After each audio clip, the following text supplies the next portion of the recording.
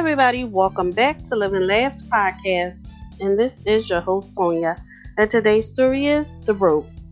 The night fell heavy on the heights of the mountains, and the man could not see anything. There was zero visibility. The moon and the stars were covered by the clouds.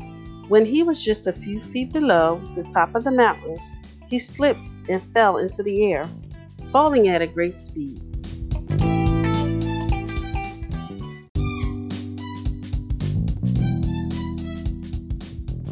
He could see only black spots as he went down and feel the terrible sensation of being sucked in by gravity. He kept falling. In those moments of great fear, all the good and the bad episodes of his life came to his mind. He was thinking now about how close death was getting when all of a sudden he felt the rope tied into his waist and pulled him very hard. His body was hanging in the air. Only the rope was holding him.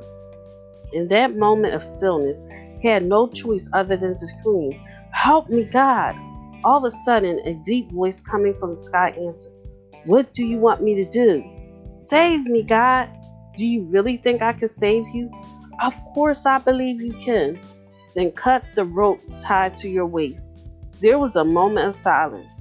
The moment passed and the man decided to hold onto the rope with all his strength. The rescue team says the next day the climber was found dead and frozen, his body hanging from a rope, and he had holding it tight.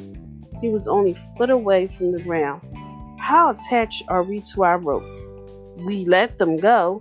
Don't ever doubt God. We should have enough faith to cut the rope, if that is what God tells us to do, even when it seems to be the most foolish things to do.